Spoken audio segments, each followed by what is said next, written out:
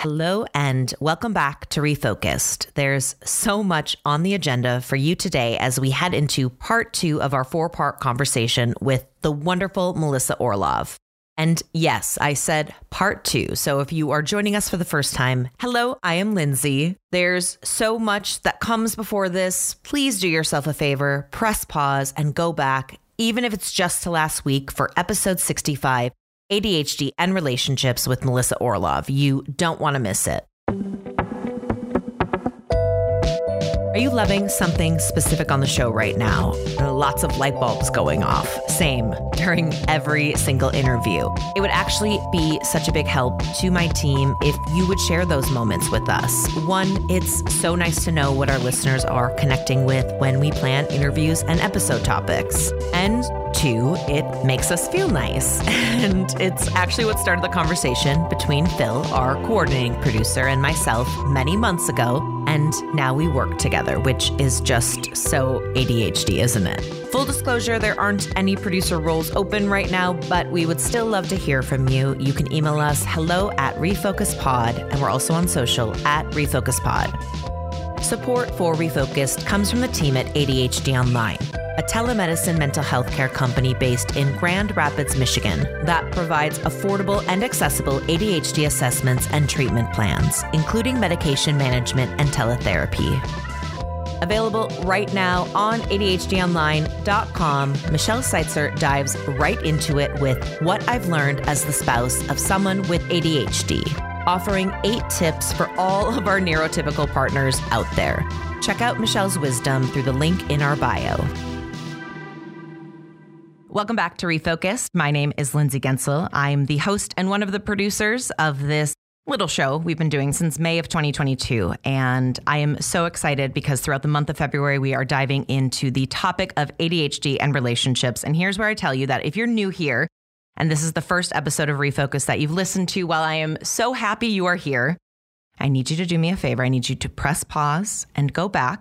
I do think you should go back to the very beginning, but for the time being, you must, and I mean you must at least go back one episode, back to February 6th, and listen to my first episode with Melissa Orlov. She is the founder of ADHDmarriage.com. She's also a marriage consultant and the author of 2 award-winning books on how ADHD impacts couples. And that February 6th episode kicks off our conversations about relationships this month. And she is sharing her expertise with us throughout the entire month. And I am so excited and so grateful to have her in studio with me today. So thank you, Melissa, for continuing the conversation. It's a conversation I love to have. Well, and there's so much to get to.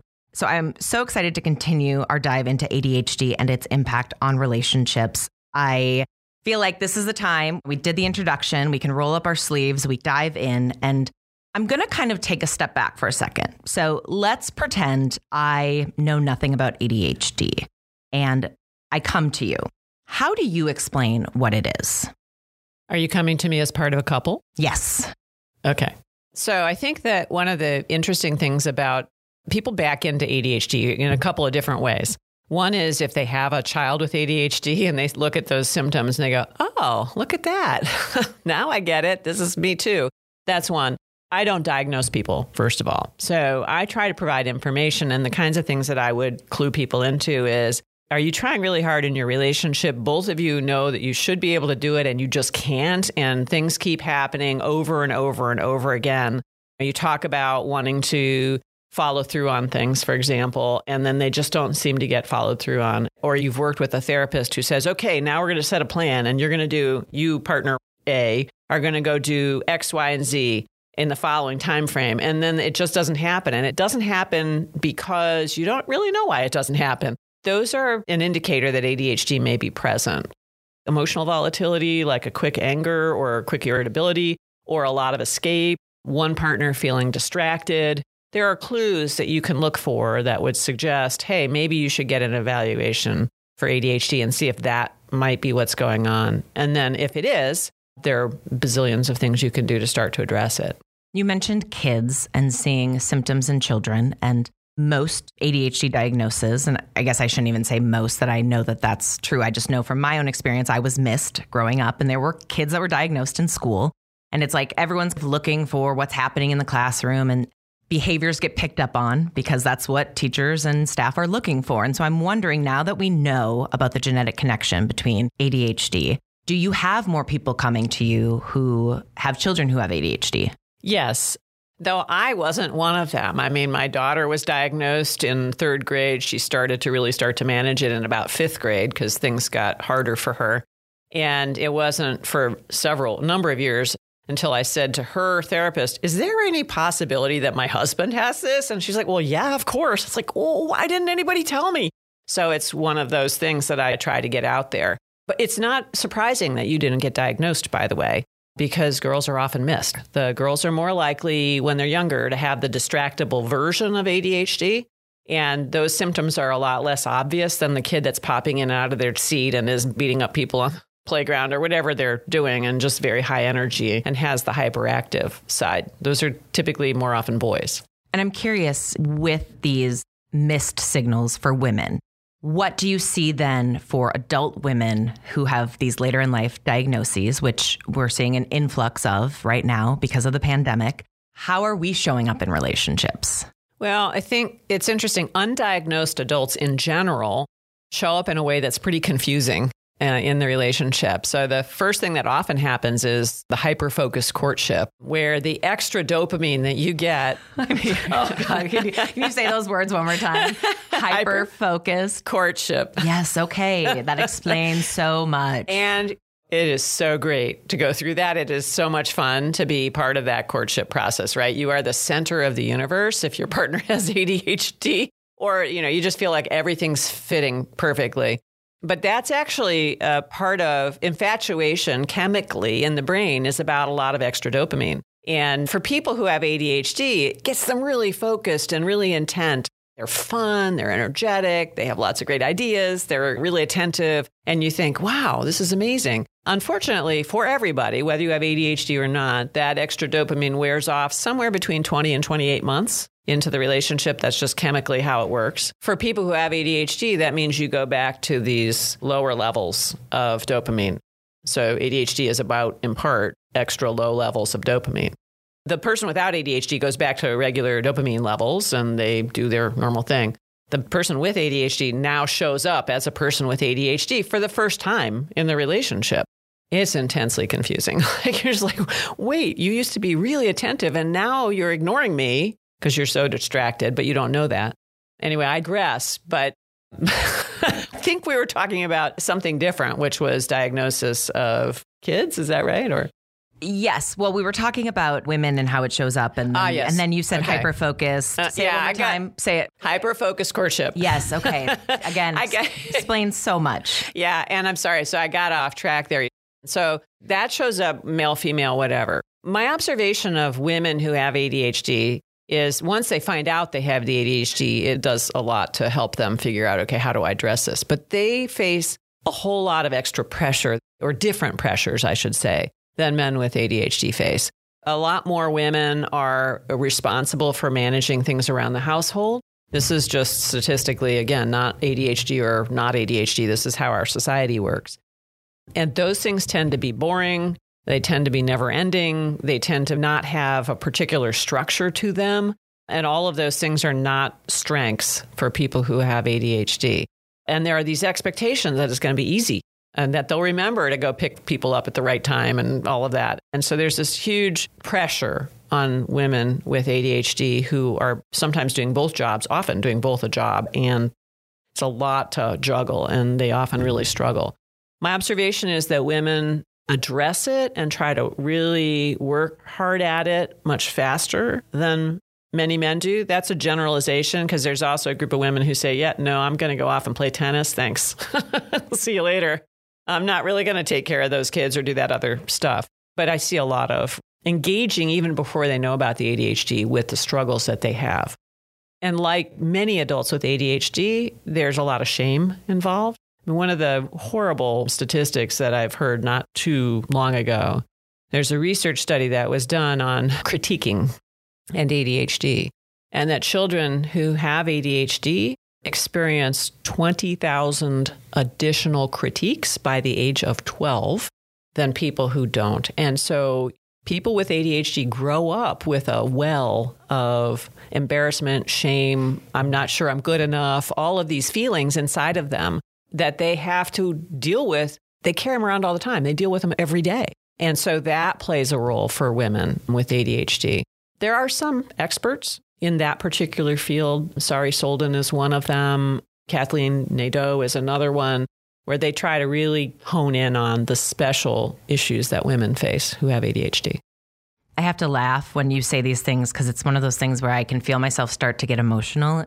I think when you've gone through life and you don't know what it is and you don't know why the way you feel is happening, and it's so overwhelming, and then to have somebody just explain it and explain why things happen and why you feel the way you do. And it's like, oh, you just kind of have to laugh. Otherwise, it's so sad. Yeah, it is. And I also have to say, so while we're talking about women with ADHD, one of the things that breaks my heart is when I'm working with a couple and the husband who works outside the home, these are heterosexual couples, but comes home to a woman who is taking care of 4 or 5 kids and the house is kind of messy and there's a ton going on, and says, "What have you been doing all day? Why isn't dinner on the table?" And I'm sorry, I'm supposed to stay very neutral, but I really want to throttle the guy at that point. I'm just like, really? Do you have any idea how hard it is to take care of children? And you have to make that efficient and get dinner on the table at 6 or whatever it is. You have to be quite organized. And that does not fit well with ADHD stuff. On the other hand, many positive things as well. But that particular one is one of my pet peeves when I hear that one. And it does come out with some regularity. And I find myself saying, look, the hardest thing you could ever do is help take care of kids at home and manage kids and help them grow up to be healthy individuals, particularly since several of them are going to have ADHD and they may be emotionally dysregulated or have school issues or whatever. It's just a huge challenge. Please don't diss your partner this way. Words matter, and the way things are phrased and understanding and empathy are huge parts of, one, just being a good human being. But while we're on this, I want to touch on women and this idea of the biological clock. And so I'm coming from personal experience here. I was diagnosed right before I turned 35. I have always been so career focused. That is where my ADHD just comes out. There's so much that I want to do, even to this day. Like, it doesn't matter what tier I make it to. I'm always looking ahead. I'm always looking for that next shiny object. And I think for a lot of women, you mentioned it, if we go by stereotypical cultural norms, societal norms, the woman is the one who stays home. The woman is the one who does the majority of the child taking care of, like how many hours a day does a mother breastfeed a newborn? So that sort of thing in my head gets very overwhelming. Like, am I willing to give up my goals and my dreams to be a parent? And I'm curious what you've seen working with women who have been diagnosed with ADHD and how that fits into it. Because I don't think it's necessarily that I don't want to be a mom, but I also know that I'm up against this clock that I really have no control over. And it's kind of like, okay, excuse my language, but it's like, you got to figure out if you want to do it or not. Yeah. And I think there's an added element, not just the biological clock, but I think there's also this question of, wow, I'm kind of disorganized. Am I going to actually be able to manage this? Yes. And I have to tell you, it's actually a really good question to ask. And it's not that I'm trying to discourage people from having kids. Just the opposite. My kids are wonderful and amazing, and I'm so glad I have them. But it's a very real question. Couples almost always really start to struggle after they've introduced the first kid into the relationship, unless they have really planned for it. And maybe that's a topic for a new book. I don't know. But the number of tasks that are boring and hard to keep track of and never ending, and the 24/7 nature of having a newborn in the house, plus lack of sleep, which makes ADHD symptoms much more severe, really hit couples like a 2x4 to the head. They have no idea that it was going to be that hard. And it puts a lot of strain on the relationship. So it's not just about careers. It's also about people wondering, should I actually be doing this, or struggling with it once they do? And there are things that can be done to make that a lot better. First of all, prepare for it. Figure out how to get the structures in place that allow you to do boring things, even when it's hard to do it, and allow you to stay coordinated around what needs to happen in the household, like a weekly meeting or something like that, which isn't about delegation, but which is about coordination and equal status between the partners. And also there's a lot of research that talks about what creates the healthiest families, which includes the female or woman inviting the man in to be a full participant in the caretaking. And with breastfeeding and other kinds of things, that actually takes intentionality. And so preparing along those lines can really help diminish some of the issues that couples would face. So there's that. But then there's also just the, hey, I'm really into this. I really like it. I'm going to follow what feels good in my life. And then there's that issue. I mean, many of the younger couples that I know have a conversation around, the women in particular, I'm not sure if I want to have kids. I'm not sure whether that's part of what is going to make my life lit up. I think with a lot of things with ADHD, I have one day where I'm like, oh gosh, yes, kids. And then you go to the grocery store the next day and you see like a mom having 4 kids and they're all melting down and you're like, nah, I'm good. You know, it's very much like the ADHD brain. And now that I've gotten my consulting here out of the way, I'll go back to the script and go back to kind of the path that I thought we were going to go down. And then, of course, I went on the ADHD. I think I took you sideways anyway. Sometimes it's so nice to hear that you're not alone in that. And I think you can go back to your childhood as a woman, how early a baby doll got thrust into your hands. And that was just kind of the thought process. We were always just told that that was what life had in store for us. And then you kind of realize that it can not be in the plans. And everyone's lives are different. And whether you're choosing to not be a parent for whatever reason, you just have to be the one who's making that decision. Yeah. I'm happy to say I think our society is moving in a direction where people get to make more of their own choices. And it's not just predetermined. Hey, you're going to be in a heterosexual relationship. Hey, you're going to have kids. All those things, we're actually able to look who we are and pick more of what we want. So that, I think, is a wonderful thing. And it is hard. I mean, you know, when you have kids, your life changes, period. Nobody who's had kids would say anything else. And there are wonderful things about it. And then there are sometimes when you're just like, oh my gosh, what did I do? No matter how much you love your kids. So, well, I want to touch on the ADHD effect. It's something that you define in your book. And I'm curious. So it's essentially exploring what happens in a marriage when one partner has ADHD and the other does not. And so what does that look like? And how do you start that conversation with a couple? So most of the people who find me because they're in a state of great struggle. So they're really looking for any help they can possibly get. And I have to say, there was a point in time when one of the top search terms for finding my website was, why does my wife hate me? Which is horrible. But it's also sort of descriptive how people get to this place. And happily, it's no longer in the top part. But first of all, usually, at least for me, there's a partner who's really struggling more and is just out seeking answers. And so finding the information is a relief. People say to me, I read your book and it made me cry. And okay, as much as I don't like the idea of making people cry, they're crying from relief because they see themselves in the pages and in the stories and also in the potential solutions. They have been hopeless and they suddenly go, okay, there's a little glimmer of hope out there. Maybe if I pursue this. And that's what it is. So there's this process of getting going and learning. And as I said, the very first step is finding out as much as you can about ADHD and how it impacts relationships. And as I said, there are these patterns. I mean, if people say, how do I convince my partner that this is an issue? And I say, go to the patterns chapter of the ADHD effect on marriage, pick a couple patterns, one that is general to your relationship and seems really familiar, one that reflects poorly on you, because we're all human, and read them out loud, a couple of paragraphs to your partner. Hey, listen to this. This sounds so familiar. And a lot of times that's all it takes. It's just this sort of aha, yes. That's really interesting. And then after that, delving into the stories really helps convey, hey, there's something going on here. I'm curious and I'm asking, so I'll use my partner and I as an example. He'll love that I'm just kind of throwing him into this. So he's the neurotypical, very organized, very A to Z. I am the exact opposite. I will get to Z, but how I got there is yet to be determined by anyone. You know, if I've done the task once before, it's not necessarily going to happen the same way the second time. Drives him crazy. When we fight or we have issues and we are in couples therapy, therapy is a gift. I am so relieved that I opened myself up to it. Having that person to go to who is impartial is just it's a privilege to have the time and the resources to go. And I totally understand that.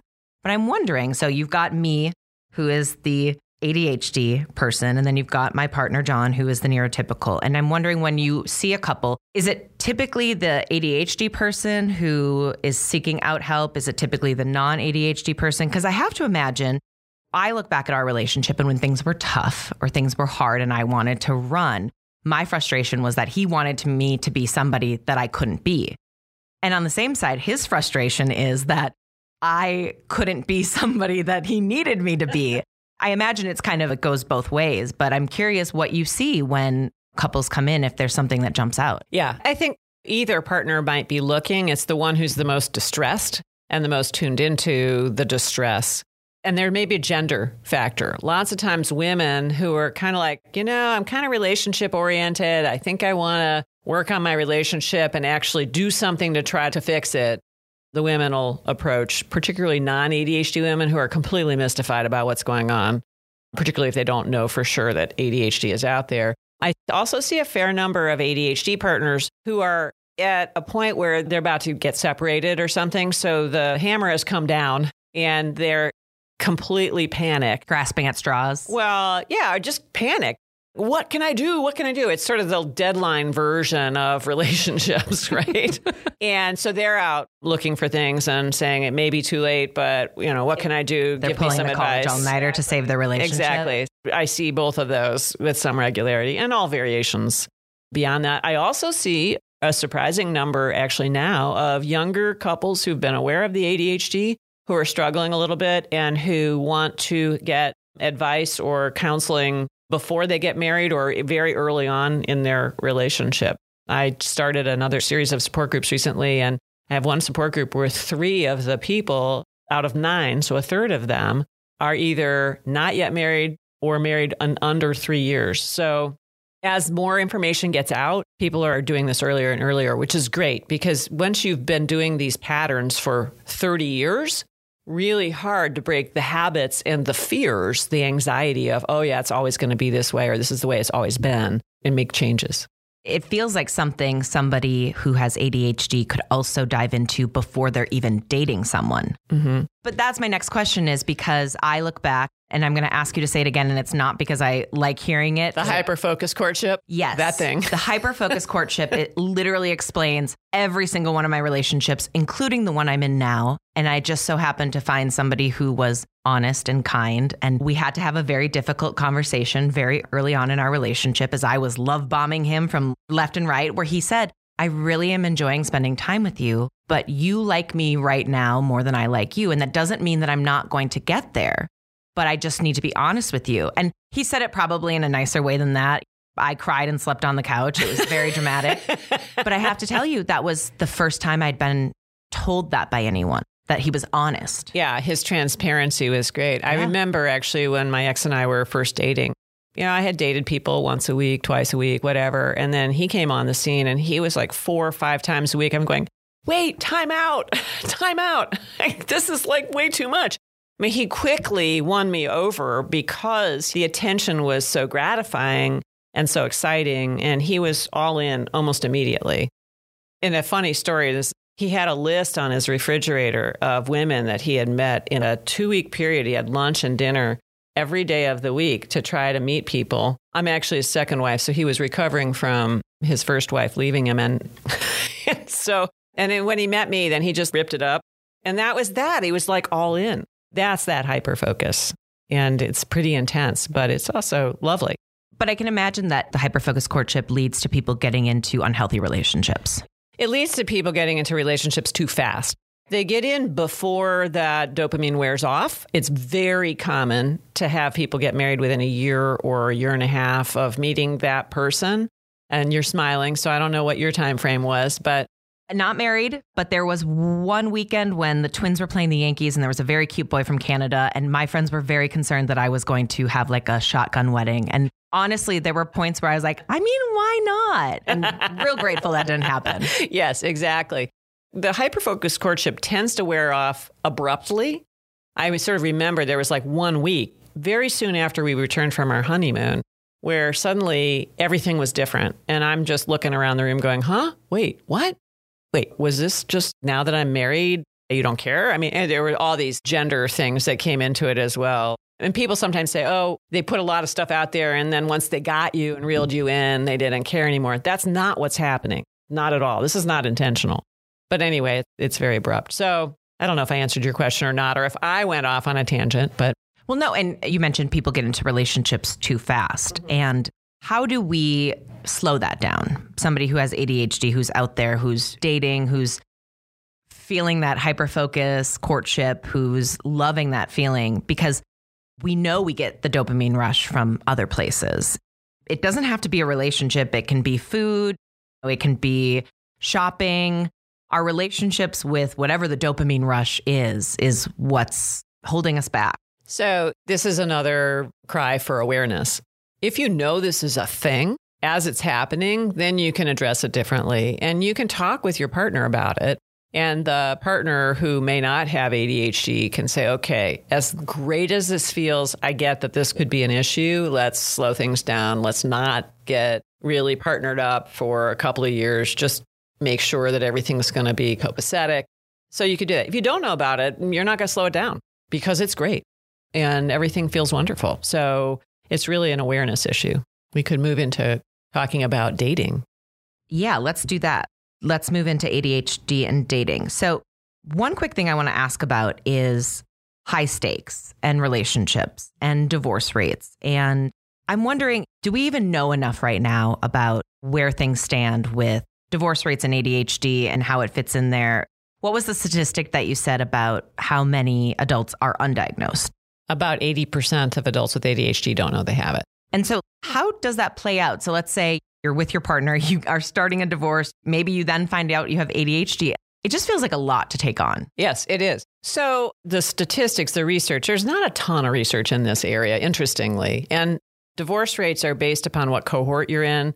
Highly educated people have one divorce rate. People who knew each other from high school and got married really young have a different divorce rate. So it sort of depends upon what cohort you're in terms of what your rate of divorce is. The research that exists that I have seen suggests that the divorce rate is actually no different for couples with ADHD in the early stages, but that as they stay together, there's an increasing rate of marital problems and divorce. So that by the time you're hitting your 50s, you're more likely to be divorced than average, and that there are often multiple relationships with people who've had ADHD. So it's an issue. And then you had the rest of the question, which was? I don't even remember at this point. I'm going to have to start taking notes here when you ask me a question so I can go back to it. Well, how does retirement play into that? So retirement is a different thing because the people, the cohort that are in retirement right now are the least likely to know that they have ADHD because it wasn't being diagnosed back when they were in school. And so they've had those symptoms for their entire life. And they've been stomping around in the relationship, and the relationship has probably got a lot of bad patterns in it, or may well have a lot of bad patterns in it. The rate of relationships where there's diagnosable dysfunction by the time you hit middle age is about 60% of relationships with ADHD. So it's high. So the other thing that happens is if you're a woman with ADHD, when you go through menopause and the estrogen levels drop, estrogen is directly related to the production of dopamine. So women, unfortunately, get worse symptoms as they age. Yes. Aren't you looking forward to that? Yes. So that plays a role, and it's confusing, and people don't know, well, is this just regular aging? And if they don't know about the ADHD, it can be kind of scary. So there are different ways to address that. Sometimes you run into issues where somebody retires and doesn't know what to do with themselves because they haven't. That's not just about ADHD. But I hear sometimes terror of like, my partner's really disorganized. They're all over the place. And now they're going to be home all the time. And then I hear the opposite. I just heard this the other day, actually, which is finally my partner has the time to be able to do what they want to do and also be able to contribute around the house more. And so now my partner's cooking. Now my partner's doing the shopping and stuff. Really happy to be doing it and has the time to do it. And it doesn't matter if it takes twice as long for the partner to do it because there's no time constraints. So it really depends on the couple in terms of how it manifests. And we haven't touched really on same-sex couples. And obviously my partner and I fall into the heterosexual category. And so there's kind of all of these societal norms that are pushed at us that we've been dealing with since birth. And so how does a same-sex couple navigate the ADHD effect when they're kind of figuring out their own path and who's taking on what because they didn't have it set for them?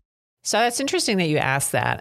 And I think the couples that I've worked with who are same gender couples, one of the benefits that the women have, and I don't think this is specific to ADHD, is they tend to have better communication skills with each other. So both partners often have quite good communication skills. And so they're able to talk more openly to work through their issues, which is a real plus. As far as the ADHD symptoms go, you still run into the same kinds of patterns if you have a ADHD and non-ADHD partner. But there tends to be less of the societal inequalities of expectations that somehow, in a heterosexual couple, the woman is going to have to do X and the man is going to have to do Y. There's a lot more conversation around what's fair, what's not fair, how do they want to be together, what kinds of negotiations can they do. With the gay couples that I have seen, there are other issues that come into the gay society and how gay couples function and et cetera. Again, you still see the same kinds of issues around more organized, less organized, what's fair. But again, not the assumptions of the heterosexual world about assumed inequality. You don't have that. You might have one partner, for example, who's much more into being a free spirit, and the other partner who's much more into being organized or staying on top of things or whatever. That's a similar pattern to what you see in a heterosexual couple. But there's a gay twist to it in terms of how do you deal with it, again, without heterosexual social expectations.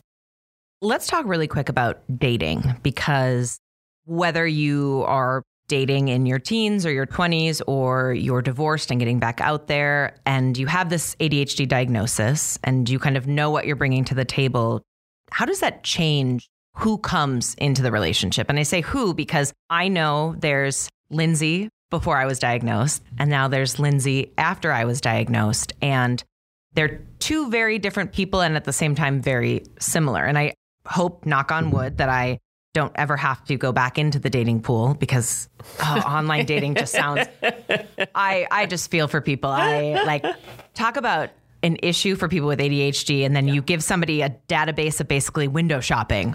Yeah. I got to imagine that it's just it's sometimes probably brutal. It is. It's like candy. And it can be, you get hyper-focused into it. Dating is also an area of great rejection. So when you are in the online dating communities in particular, there's a lot of rejection, even if it's swiping. There's a huge amount of rejection. And that is really triggering for people who have ADHD. So it's a real area of landmines for people. And there's another part also, which is the timeliness expectations around online dating. You're supposed to respond within a certain number of hours. You're supposed to respond in a certain way. You have to remember. There's a lot of organizational stuff that goes on. When my daughter was dating, she's like, I hate online dating, Mom. I hate it because I'm expected to respond within a certain amount of time and I'm doing other stuff. That's just one issue. So it's really hard. And then there's the impulsivity that comes with ADHD, where you sort of, impulsively jump into a relationship, which might or might not be well considered. It's hard to get to know somebody, and just like on social media in general, are putting their best foot forward. I like to laugh about online dating because I'm doing some of it myself now. The stories are so similar. How do you tell them apart? These people are not similar. It's an interesting place to be for dating. Yeah. How do you actually communicate who you are as a human on a website? I don't ever want to be there. And there's this other question that I get a lot, which is, when do I tell a partner that I've started to date about the ADHD? Oh gosh, I didn't even think about that. But I'm also just such an open book that I just come to the table. It's like tattooed across my forehead. Yeah. Well, I think this is actually a bigger issue for older people who are dating, because younger people are more attuned, just sort of picking it up and not really thinking about it that much. And my response to that is, when it's appropriate within that relationship, you certainly don't have to say, hey, I've got ADD. But on the other hand, at some point it is relevant, because there are things that you have that are strong and things that you have that are not as strong in who you are, like everybody. But some of these are related to symptoms, and maybe that's useful. A hilarious story, actually. and now I may embarrass him, but a family member came to me and said, so I'm starting to date this person in the family who has ADHD. And so I thought I'd go out and look it up and see what happens. And I came across you. That is awesome. It was awesome. And I just said to him, well, okay, you have a resource, but I promise not to butt in. And there is information out there now. There wasn't before. That's hysterical. It was really a funny moment. You're like, so what did you think? No, I didn't say that. I mean, I feel badly because I'm kind of everywhere, and I didn't want to feel like that was scary. I feel like a movie's been made about this before, right? I think that there's got to be a movie out there already with this plot line. Or there could be. Yeah, it just hasn't been done yet. Well, I'm so excited to continue our conversations. If you are just tuning in, this is Refocused. I have Melissa Orlov. She's joining us for the entire month of February. We've got 2 episodes under our belt. The next episode next week, we are going to dive into emotions. And I'm really excited to touch on rejection-sensitive dysphoria. You touched on rejection a little bit with dating, but I'm really curious to talk about how it can manifest in a relationship, especially with somebody with ADHD. It's something that when I learned the 4 letters ADHD, learning those 4, game changer in my life. When I learned what RSD, rejection-sensitive dysphoria, was, it really put so much into perspective. And so I'm so excited to dive into that. That'll be coming up next week on Refocused. You can listen to this podcast wherever you are listening now. Make sure you subscribe and you'll get notified when episode 3 with Melissa Orlov is ready for you to listen to. And you can check out all of the wonderful things that we have going on by going online at Lindsay Gensel and at Refocus Pod. And a quick recap, although I'm sure by now you already know and love the work that Melissa is doing. She is the founder of ADHDmarriage.com. If you have not checked out her website yet, I highly, highly recommend going over there. And I specifically want to point you to the couples seminars that she does. They happen about 2 to 3 times a year. They're live via Zoom. And they also are available in the self-study version. So you can head over to her website. Again, that's ADHDmarriage.com. And you can check that out. It has been kind of a lifeline for couples who have been impacted by ADHD. And what I think is so important and what she has touched on in these last 2 episodes is that they are great for people in relationships wherever you are. As you mentioned, you've got people who are dating, people who are in the first couple of years of marriage, and people who probably been married for a very, very long time. And growth is wonderful and it's so important. So make sure that you go and check that out. That is ADHDmarriage.com. Refocused is a collaboration between me, Lindsay Gensel, and ADHD Online, a telemedicine mental health care company that provides affordable and accessible ADHD assessments and treatment plans, including medication management and teletherapy. Now, this is my favorite time of the show. It's the time I get to thank the wonderful people who make Refocused happen week after week. And now, more than ever, am I so grateful for the wonderful team I have surrounding me. Honestly, I have hit the jackpot. I say it every week. I mean it a little bit more right now in this moment. So much gratitude to the talented folks behind today's episode. Coordinating producer, Phil Rodeman. Sarah Platinitis. Research for today's episode from our writer, Sarah Gelbard. Social media production from Al Chaplin. As always, and I've said it already, even more right now in this moment, so much thanks to Keith Boswell, Claudia Gotti, Melanie Mile, Suzanne Spruitt, and the entire team at ADHD Online for all of their ongoing support. Bearbeat Productions is the team behind today's edit, and a big shout out to the team at PS Creative in Phoenix for handling all of our production needs on site. Our show art was created by Sissy Yee of Berlin Grey, and our music was created by Louis Inglis, a singer-songwriter from Perth, Australia, who was diagnosed with ADHD in 2020 at the age of 39. Links to all of the partners we work with are available in the show notes. To connect with the show or with me, you can find us online at Refocus Pod as well as at Lindsay Gensel. And you can email the show directly, hello@refocuspod.com. That's hello@refocuspod.com. And finally, stay tuned for part 3 of my conversation with Melissa Orlov, where she explains what it means to have a Ferrari brain with bicycle brakes. That's next week on episode 67 of Refocused with Lindsay Gensel.